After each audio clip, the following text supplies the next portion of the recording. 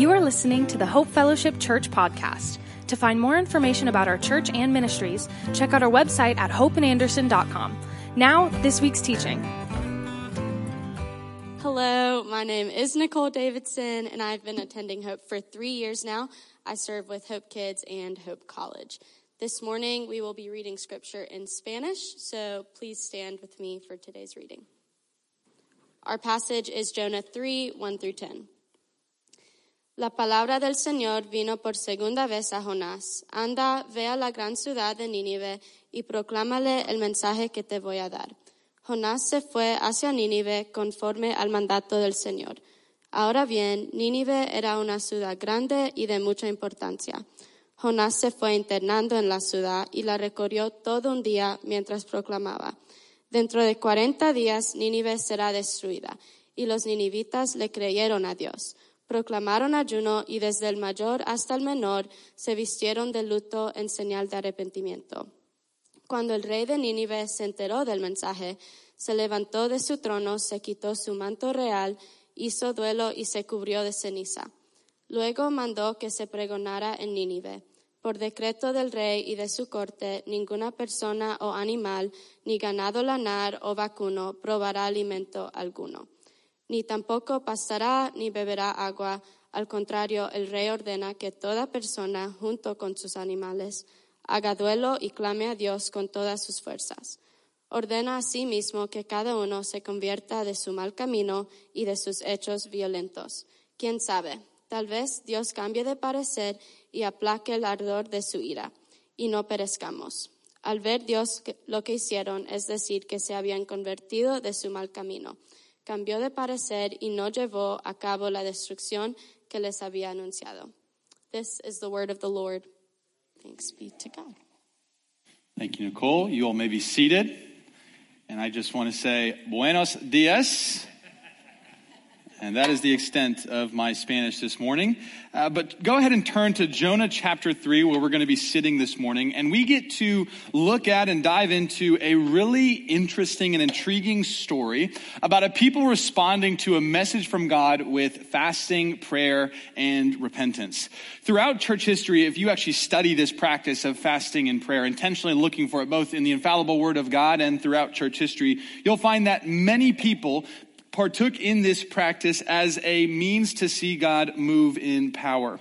There's one instance in particular that has stood out to me that came during World War II in 1940 when a group of soldiers were trapped in a small town called Dunkirk. Christopher Nolan did a movie on this. It's a fantastic movie, and he tells this story about a large mass group of Allied forces trapped by Nazi forces, 1,800 German tanks, and 300 Stuka dive bombers, trapped, and basically it looks like they are about to get obliterated.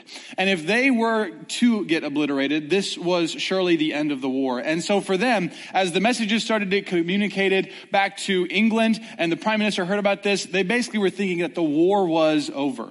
And as all of this was unfolding, the King of England heard about this and decided to kind of throw a Hail Mary effort and call a nationwide fast. Tens of thousands of people responded to this call, coming together in unity, fasting and praying for this large group of soldiers who were stuck in Dunkirk, basically waiting their death. And from this nation praying and fasting, 4 things happened. The generation of 1940 back then became to call this the 4 miracles of Dunkirk. The first thing that happened is that against all advice from his generals, Hitler decided to stop his forces 10 miles outside of Dunkirk and sit there stationary, not moving for 3 whole days. Historians still have no idea what kind of strategic move this was to completely freeze your forces when they knew, looking back, and when generals knew and were trying to get Hitler to do that, if he would just attack, they would be wiped out. The second thing that happened was that rain, clouds, wind blew in this fog that covered just the town of Dunkirk so thick so that the Nazi forces could not see the Allied troops and what they were doing. And then the third thing that happened was that the English Channel, which is notorious for being extremely choppy and basically impassable if you don't have the right kind of boat, or if you aren't equipped to kind of traverse those types of waters, became so still that one of the people driving boats described it as bathwater. And then the fourth thing that happened is that 338,000 soldiers made it safely across the English Channel in the midst of this seemingly hopeless situation. And from this moment was kind of the turning point for the war, that these soldiers survived, because if they would have been obliterated, there just wouldn't have that many forces to be able to take on Hitler and his army. Now, we can look at this story, like Christopher Nolan did, and just chalk all that up to coincidence and not really talk about it. Or we can look at details surrounding this event and come to a conclusion that in some mysterious way, when a nation decided to fast and pray, turning to the God who controls the weather, the earth, and all the people in it, he responded in power with a miracle. And what you find is that story after story throughout history and both in the Bible, Christians have fasted and prayed in response to what was happening around them, only to see God move in grace and power. And this is what's happening here in Jonah chapter 3. In our passage this morning, we see the people of Nineveh finally receive this message from God, from Jonah, and they respond with fasting, prayer, and repentance, calling out to God with their whole might that he would spare them and not destroy them.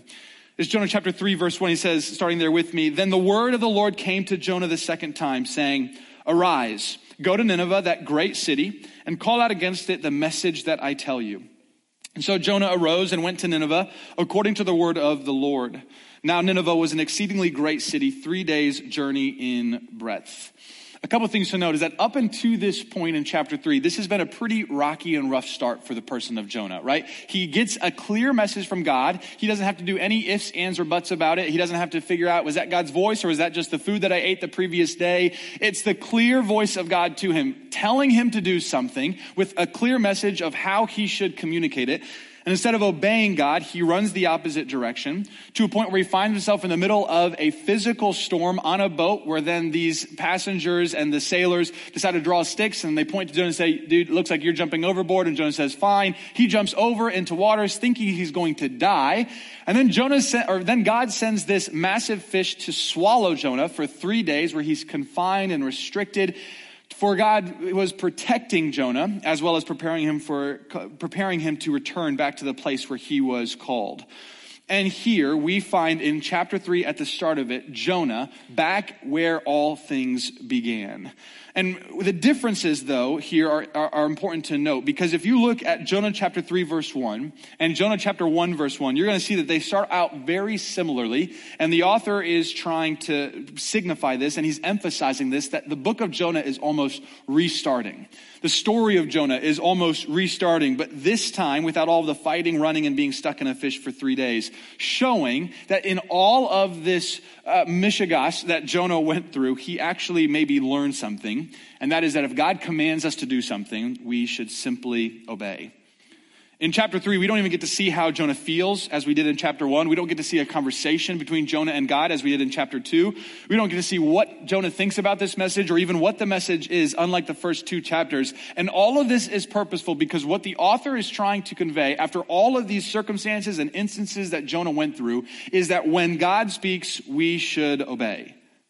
And last week, Mark kind of touched on this. If you haven't had a chance to watch his sermon, I really encourage you to just go watch all of the series if you haven't been with us. And Mark talked about this idea that ultimate trust in God leads to unconditional surrender to God. And this is an important point for us to remember in these 10 verses as we look at the first couple of verses that set up the context of all of this, that if we really trust God, we are going to obey God without needing an explanation. It's not that wanting an explanation from God is wrong or that asking God, why do you want me to do this, is a wrong thing. It's just that in the story of Jonah, we see that an explanation should not be necessary for our immediate obedience to God. And so here we find Jonah understanding this, simply obeying God, and finally taking the message to the people of Nineveh. In Jonah chapter 3, verse 4, saying, Jonah began to go into the city, a city that was 3 days' journey, remember. And going 1 day's journey, he called out, "Yet 40 days, and Nineveh shall be overthrown." Straight into the point. He doesn't really waste any time beating around the bush. He just says, you're going to be destroyed. It's going to happen in a certain amount of time. You need to do something about it. And it's important to note a couple things. The first is that this city was 3 days in journey, basically just showing that this was a massive city. It was a city of a great importance to this day and age. And with big cities like this, it was custom for ambassadors or prophets, in our case like Jonah, to travel 2 days into the heart of the city and then talk to and communicate this message that he had to the kings and the high officials of the court. But here we find an urgency in Jonah where he doesn't follow what was customary, and he starts to proclaim this message from God to the outermost parts of this city, to the poor and common folk most likely. He doesn't wait to go to the king so that the king can then proclaim this message to his people. Jonah starts urgently proclaiming this message on day one. And the thing that we see is that before Jonah can even make it into the heart of the city, the people of Nineveh respond in such a radical way that they beat Jonah to spreading and communicating this message. I find it ironic that after all that Jonah has gone through to come back to this place, to fulfill what God has called him to do, God uses an evil people to communicate this message to the rest of Nineveh and to the king of Nineveh. And what we find is that when they hear this message from Jonah, not only do they start spreading it, but they respond with fasting and prayer. It's Jonah chapter 3, verse 5. It says, "And the people of Nineveh believed God. They called for a fast and put on sackcloth from the greatest of them to the least of them." The people's response, as has been to drastic situations throughout history for Christians, was to fast and pray and call out to God. And for then these 6 verses, we see a shift from Jonah and his person onto these people and their response to God. And so if we want to really understand what this text means for us this morning, we have to first look at this practice of fasting and prayer. Because in today's day and age in the Western world, this idea of fasting has been almost lost outside of the health fads that have been popping up again for intermittent fasting, where we see them doing those things, or we just think that it's for the Eastern religions or the radically religious people. And there's this tendency when we're talking about disciplines in our faith that we see throughout Scripture, like fasting, for us to check out because we think that it was just for the people in the Bible, or that it's reserved for only select, serious, and dare we might even say weird Christians who want to do something like this. But I like how Arthur Wallace warns us of viewing Scripture and reading Scripture in this way, where we check out when we get to certain ideas. He says, when our minds are conditioned by prejudice or paralyzed by traditional views, we may face a truth in Scripture again and again without its ever touching us. And this really is what's happening across the board, not just with fasting and disciplines, but with truths that we are to be living by and ways in which God has commanded us to live. We view them with such a prejudiced viewpoint or a traditional view that we miss the truth that the Scripture is actually trying to communicate to us.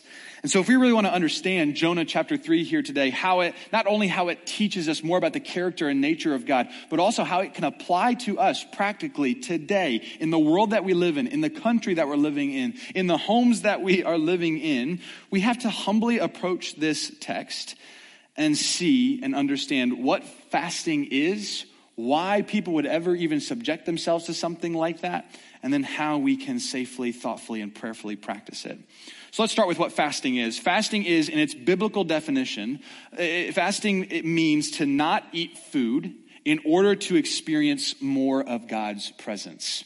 It's not just the practice of not eating food. You can't just go on a health diet or not eat and slap holiness onto it, but it is a specific purpose of not eating food for the sake of encountering and experiencing more of God's tangible presence. Fasting means simply to not eat food.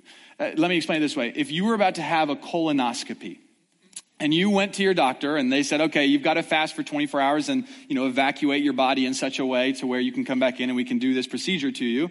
And you went home and you said, you know what? I'm going to fast from TV for 24 hours just like the doctor told me to. So you sit there, you fast from TV, you come back the next day, you go in the doctor's office and he's doing the eval to make sure they can proceed. And he goes, dude, what are you doing?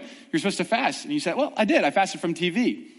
He would look at you like you were crazy because we understand and we have to come to this understanding that when the Bible talks about fasting, when we see over 100 accounts in Scripture of a people, a person, or a nation fasting, it does not mean that this people was fasting from their carpentry or they were fasting from squishing grapes to make wine. They were fasting from food in some way, shape, or form. And there's levels to fast. We see partial fast like in the book of Daniel, where he decides just to eat vegetable and drink water instead of eating the rich foods that the king had said that he needed to eat. We see normal fasts, what we would call normal fasts in Scripture, where some people would not eat food but continue to drink water, like Jesus in the wilderness for 40 days. And then we see occasions like this, rare occasions where people commit to an absolute fast, where they commit themselves to not eating anything or drinking anything for a specific period of time. And this, what we see throughout, fasting as a whole, in all of its different levels and forms, was extremely common throughout the Old Testament. Again, over 100 accounts in Scripture.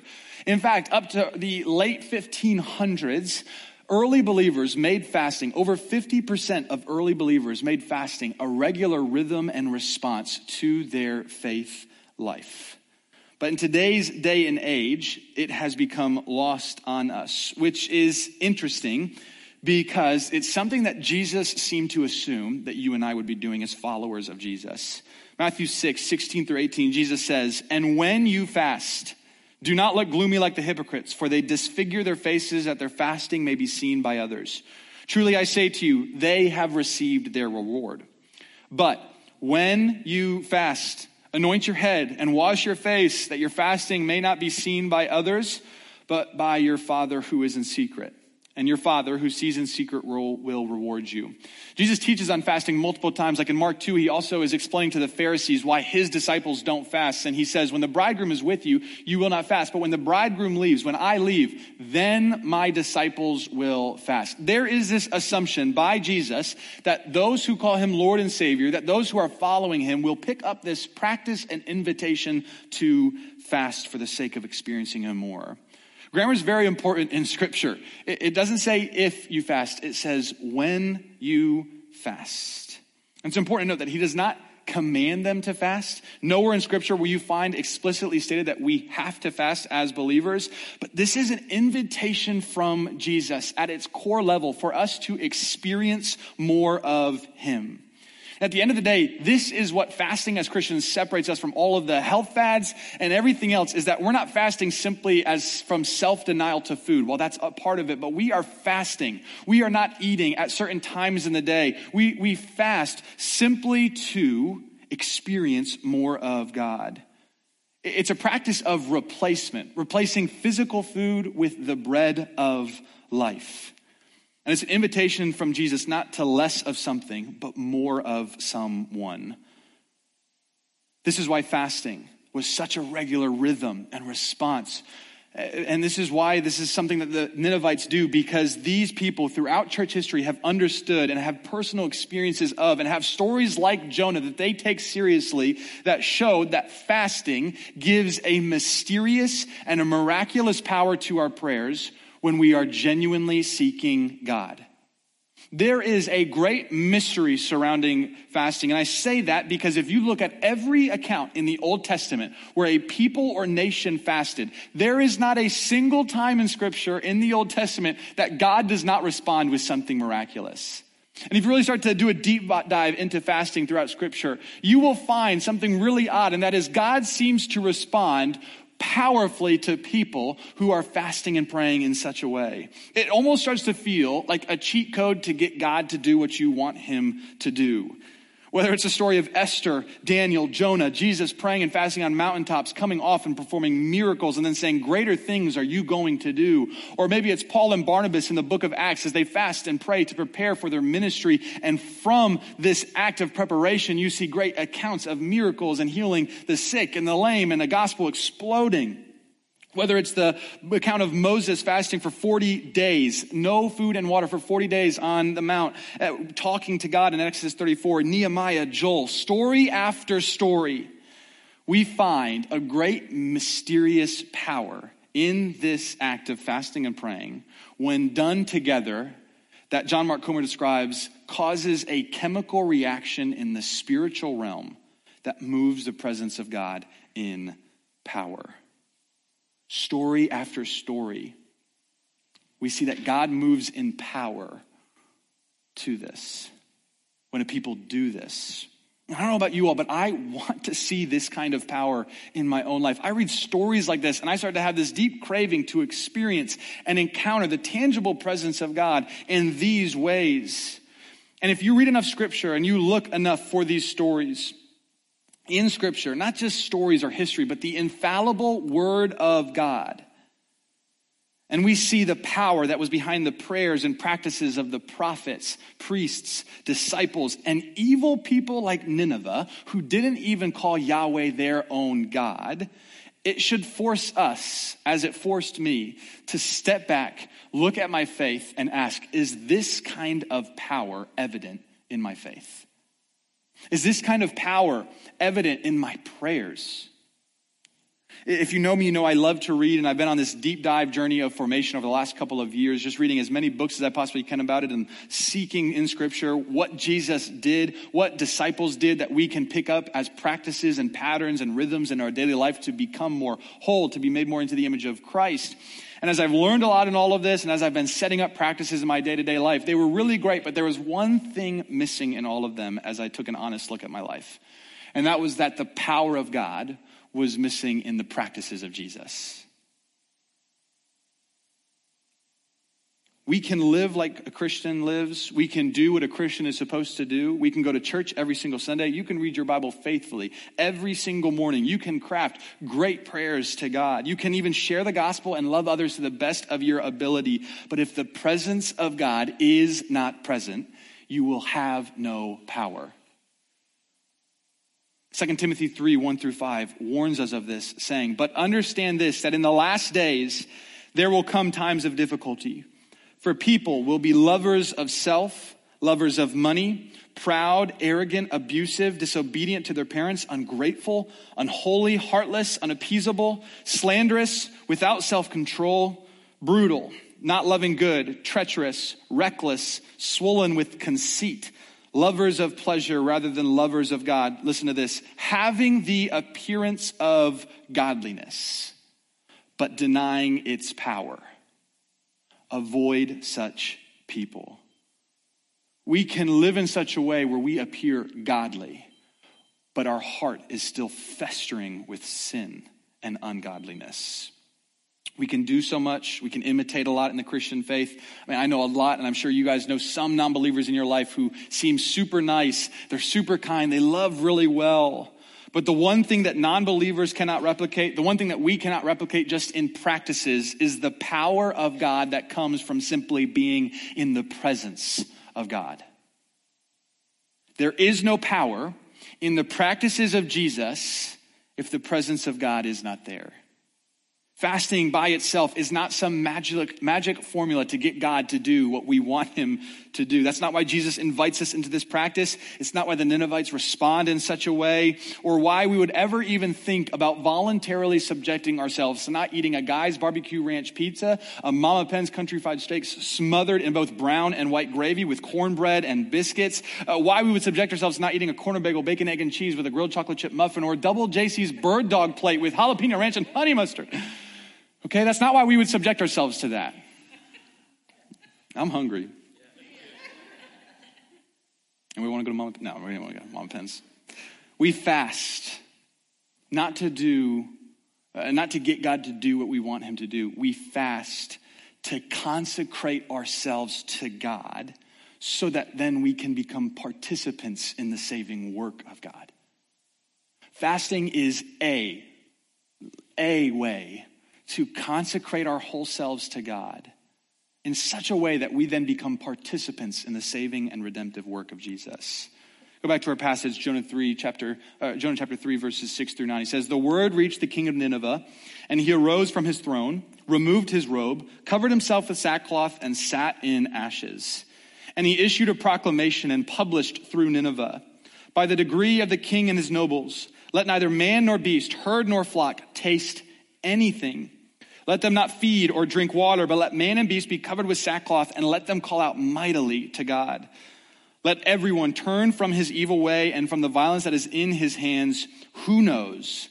God may turn and relent and turn from his fierce anger so that we may not perish."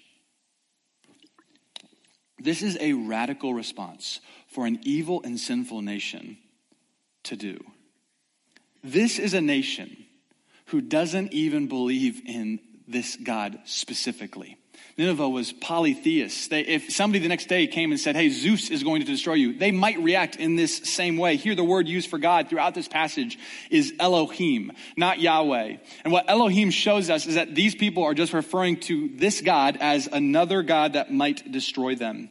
And yet, even though they don't even personally know this God, they don't even know his heart and character, they don't know anything about him other than the fact that he's coming to them and he has said that you are about to be destroyed by me and you need to turn and repent, they react like this.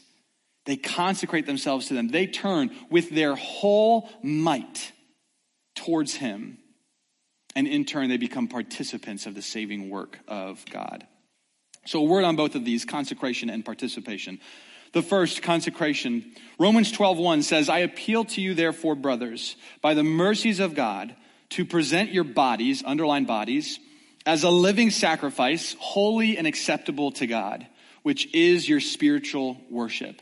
This is the essence of consecration. It is a giving of our whole self to God for the purposes of God. The Greek word that Paul uses here for bodies is soma. Everyone say soma.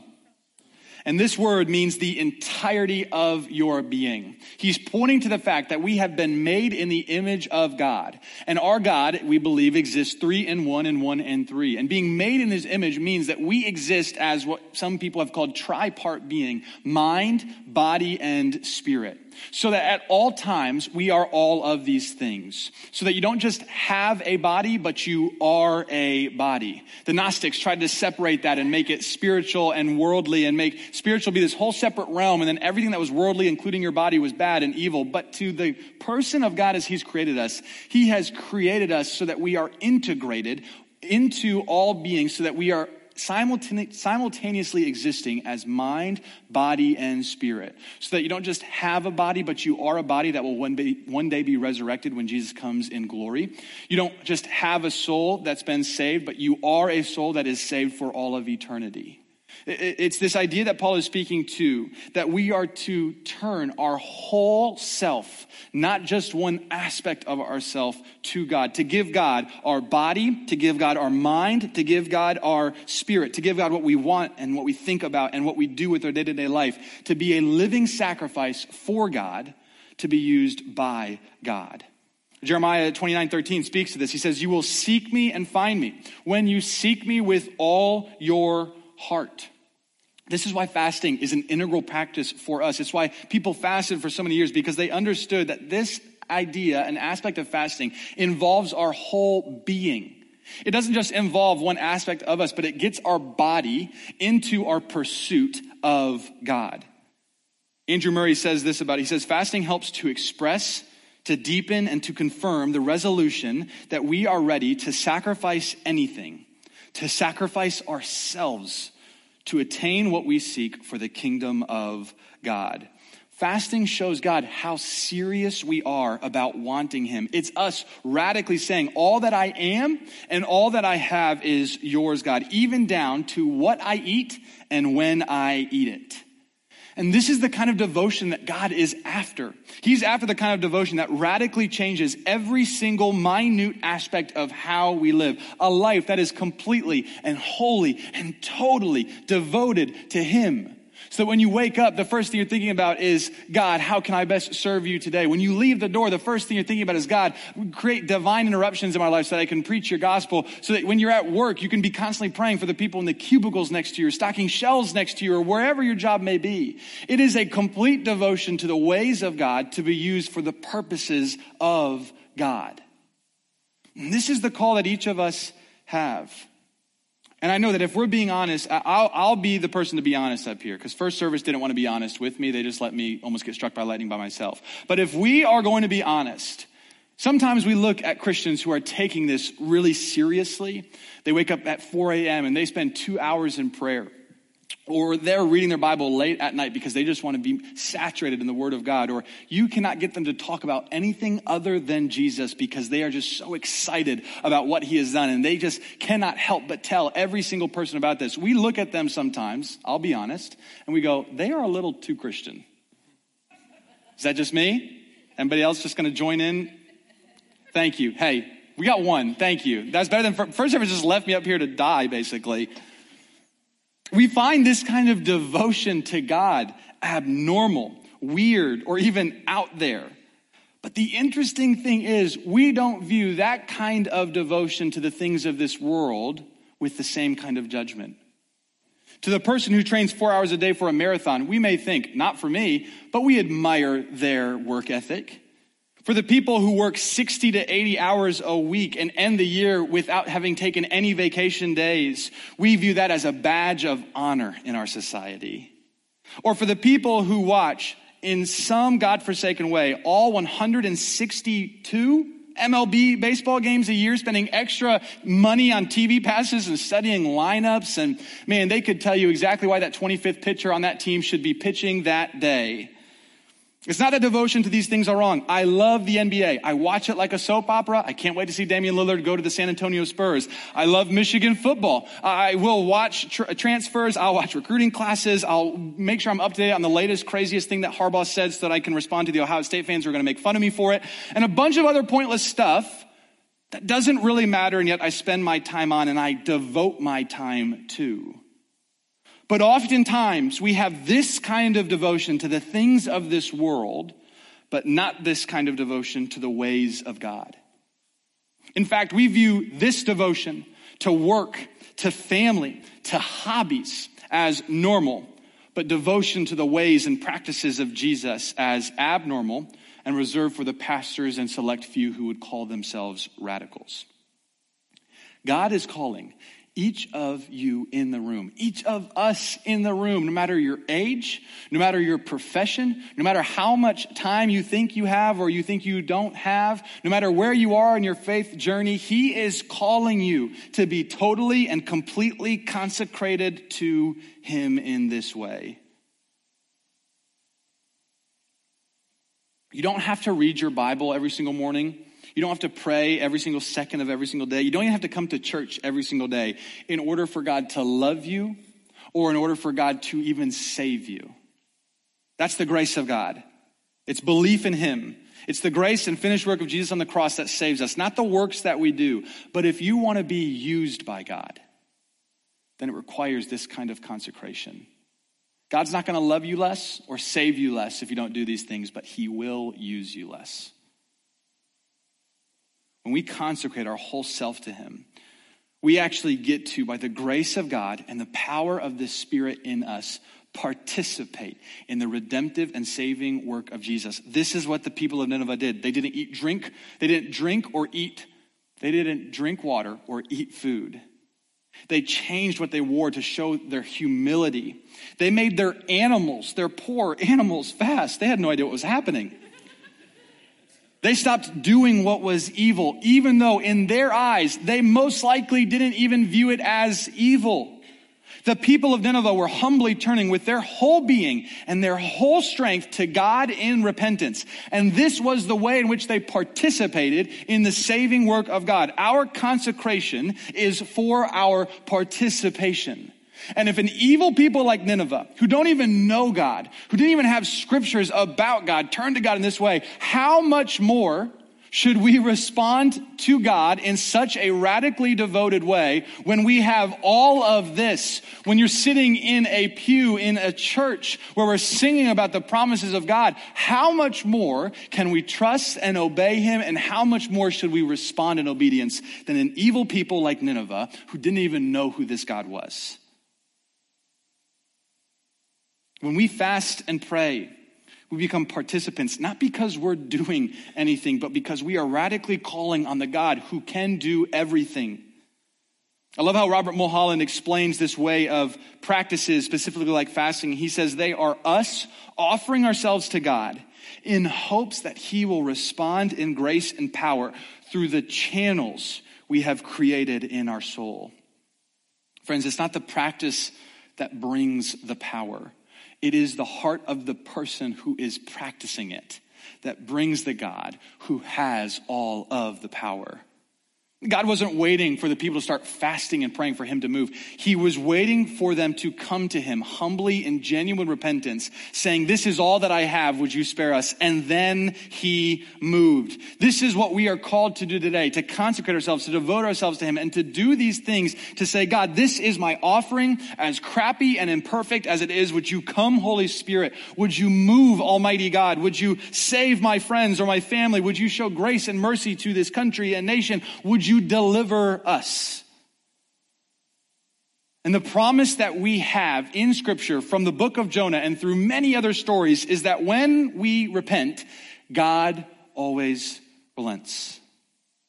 Jonah chapter 3, verse 10, when God saw what they did and how they turned from their evil way, God relented of the disaster that he said he would do to them, and he did not do it. The word used here, relented, also means repented or changed his mind. It's a Hebrew word that's really hard to translate. And what we think when we see something like this, that God changed his mind, is that God broke his word, and in turn that means that he broke his character, so something is now wrong in this story. But in fact, if we know this story and we know Scripture, this is not God breaking his character. This is God staying true to his character. Jeremiah 18, 7 and 8, God says, if at any time I declare concerning a nation or a kingdom that I will pluck up and break down and destroy it, and if that nation concerning which I have spoken turns from its evil, I will relent of the disaster that I intended to do to it. The exact words here in Jonah chapter 3:10 is when God saw what they did and how they turned from their evil way. A direct pointing to Jeremiah 18 shows us that it's not that God's character was broken when he changed his mind or when he relented. It's that he was staying true to who he was and who he has always been. And that is a God who is willing to forgive any person, any people, so long as there is genuine repentance.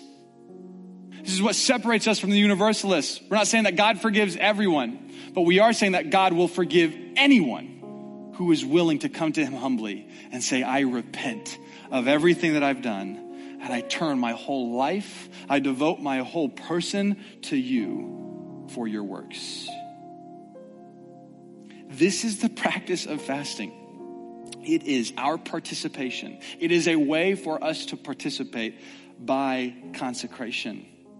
It's the way we show God with our whole being that we're devoted to him. It's a means to bring the presence of God into a situation and watch the power of God reshape the future. It's not that God needs us in order to do this. We find in Jonah chapter 1 and 2, God will do what God wills, whether or not his people are willing to participate in those things. But if we want to be a people that God doesn't just love and that God doesn't just save, both pretty great things by themselves, but if we want to be a people that God uses, then this morning we have to make a decision to consecrate our whole self to him. There's none of this try out Jesus for a week and see how he fits. None of this foot in, foot out. It is a consecrate yourself, devote yourself, turn to him completely.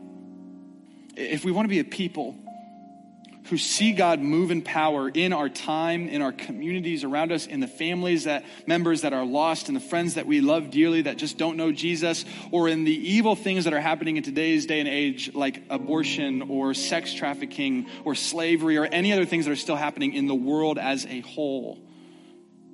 It's not just about being a praying people or a fasting people. We must ironically be like the self-indulgent, sinful, wicked people of Nineveh who heard this message from God, believed, and responded with fasting, prayer, and repentance. I love this story of Jonah. It is such a beautiful story of God's grace. It's a story that shows us so much about God's character. And the story of Jonah has so many imperfect reflections of the perfect story we find of Jesus. Jonah's given a message to preach to a sinful and evil city. Jesus comes with a message to preach to an evil and lost world. Jonah was in the belly of a fish for 3 days before this message from God came to fruition. Jesus was in the grave for 3 days before the final work of God was completed and accomplished through his resurrection. The Ninevites' response to this message was belief and repentance. And our response, as Jesus says, the time is fulfilled, the kingdom of God is at hand, repent and believe the gospel. But Jonah is an imperfect reflection of a perfect story. And his message only changed Nineveh's temporary judgment. 630-something BC, Nineveh is wiped out. Because they didn't fully change, but they did change one temporary moment.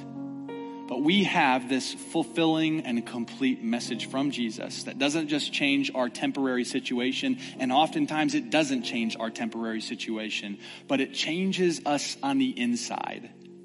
So that from this message and our belief in it and repentance to him, we would be forever changed, not just for one moment, but for eternity. We don't have to fast. We don't have to pray. Our response is simply to humbly and totally repent and believe. So this morning I realized that there are people in this room this morning that are at different stages of both non-faith and faith journeys. So I want to speak to each of you individually for a moment. The first, for those of you who are not believers, those of you who do not know Jesus personally and intimately, those of you who have not responded to Jesus with this genuine repentance, saying, all that I am and all that I have is yours. His message is simple. Believe God, like these Ninevites did, and respond with radical repentance and devotion. For those of you who have believed, but you are struggling to give him all of yourself. You've given him your spirit, but your body is still yours. You've given him your mind, but you still want control of your children or your finances or your future. The invitation is simple. Seek me with your whole heart, with what you want. Desire me more than any other thing, with what you think about. Think about me more than you think about anything else. And with what you do. And what you will find is a God who is to be enjoyed more deeply, more fully than any other thing in this world. Seek him with all your heart, and you will find him. And then for those of you who have been following Jesus, and you are committed to this idea of consecration, as imperfectly as you're doing it, you are still doing it with all of the power of the Spirit in you and with all the might of your will. And who want to see a move of power in your families, in your context, in communities, in this nation, or in this world, his practice is clear. Fast and pray. This is not something that's just reserved for Bible times or for pastors or for uber spiritual people. This is something that hundreds of thousands of millions of believers have done generation after generation as a way to call upon God for the people that God has placed on their heart, for the place that God has placed on their heart, and watch him move in power. I love Isaiah 58, 6-12. We end with this morning. This is God explaining his chosen fast. What happens when a people fast the way that he has called us to, with the parameters around it, thoughtfully and prayerfully? What happens when a people turn to him in this way? I'm reading from the Message Bible just for the sake of understanding, but ESV is going to be on there. So again, just pay attention to the screen as well as the words. Isaiah 58, 6-12. God says, this is the kind of fast day I'm after. To break the chains of injustice, get rid of exploitation in the workplace, free the oppressed, and cancel debts. What I'm interested in seeing you do is sharing your food with the hungry, inviting the homeless poor into your homes, putting clothes on the shivering ill-clad, being available to your own families. Do this and the lights will turn on and your lives will turn around at once. Your righteousness will pave your way. The God of glory will secure your passage. And then when you pray, God will answer. You'll call out for help and I'll say, here I am. If you get rid of unfair practices, quit blaming victims, quit gossiping about other people's sins, if you're generous with the hungry and start giving yourself to the down and out, your lives will begin to glow in the darkness. Your shadowed lives will be bathed in sunlight. I will always show you where to go. I'll give you a full life in the emptiness of places, firm muscles and strong bones. You'll be like a well-watered garden, a gurgling spring that never runs dry. You'll use the old rubble of past lives to build anew, rebuild the foundations from out of your past. You'll be known in this world as those who can fix anything, restore old ruins, rebuild and renovate, and make the community livable again. Not because any of us are doing anything, but because we are radically calling to the God who can do everything. God does not want a people following after him to just sit on their hands in their salvation. He is calling this morning for a people who are called by his name to humble themselves in such a way as they fast, pray, and seek his face, turning from our evil ways and towards him, and a people who would humbly and hopefully watch him heal their land. I cannot emphasize how much, time and time again in Scripture, when a people fast and pray and watch with a humble and hopeful heart, God moves in power. God will come when we call on him. Would you pray with me?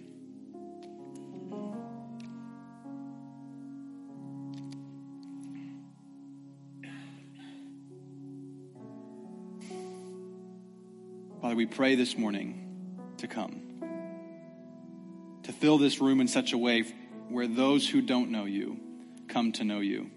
For those who are blind and can't hear, can finally see and truly hear. For those who can't taste or smell your sweet aromas, and they just don't know how satisfying you are, that you would fill them with your presence in such a way where they see how satisfying you are.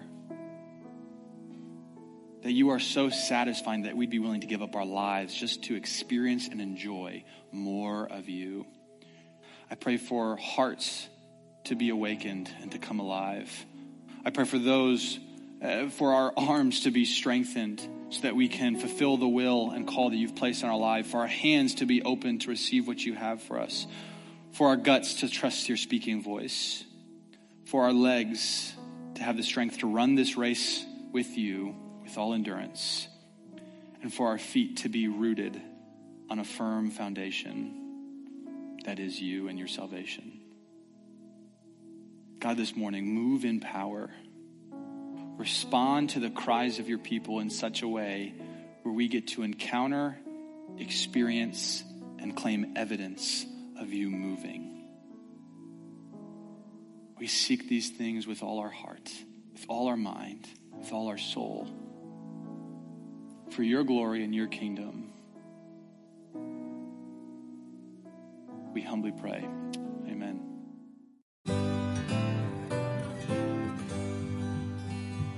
Thank you for joining us for this week's teaching. We hope you have a great week.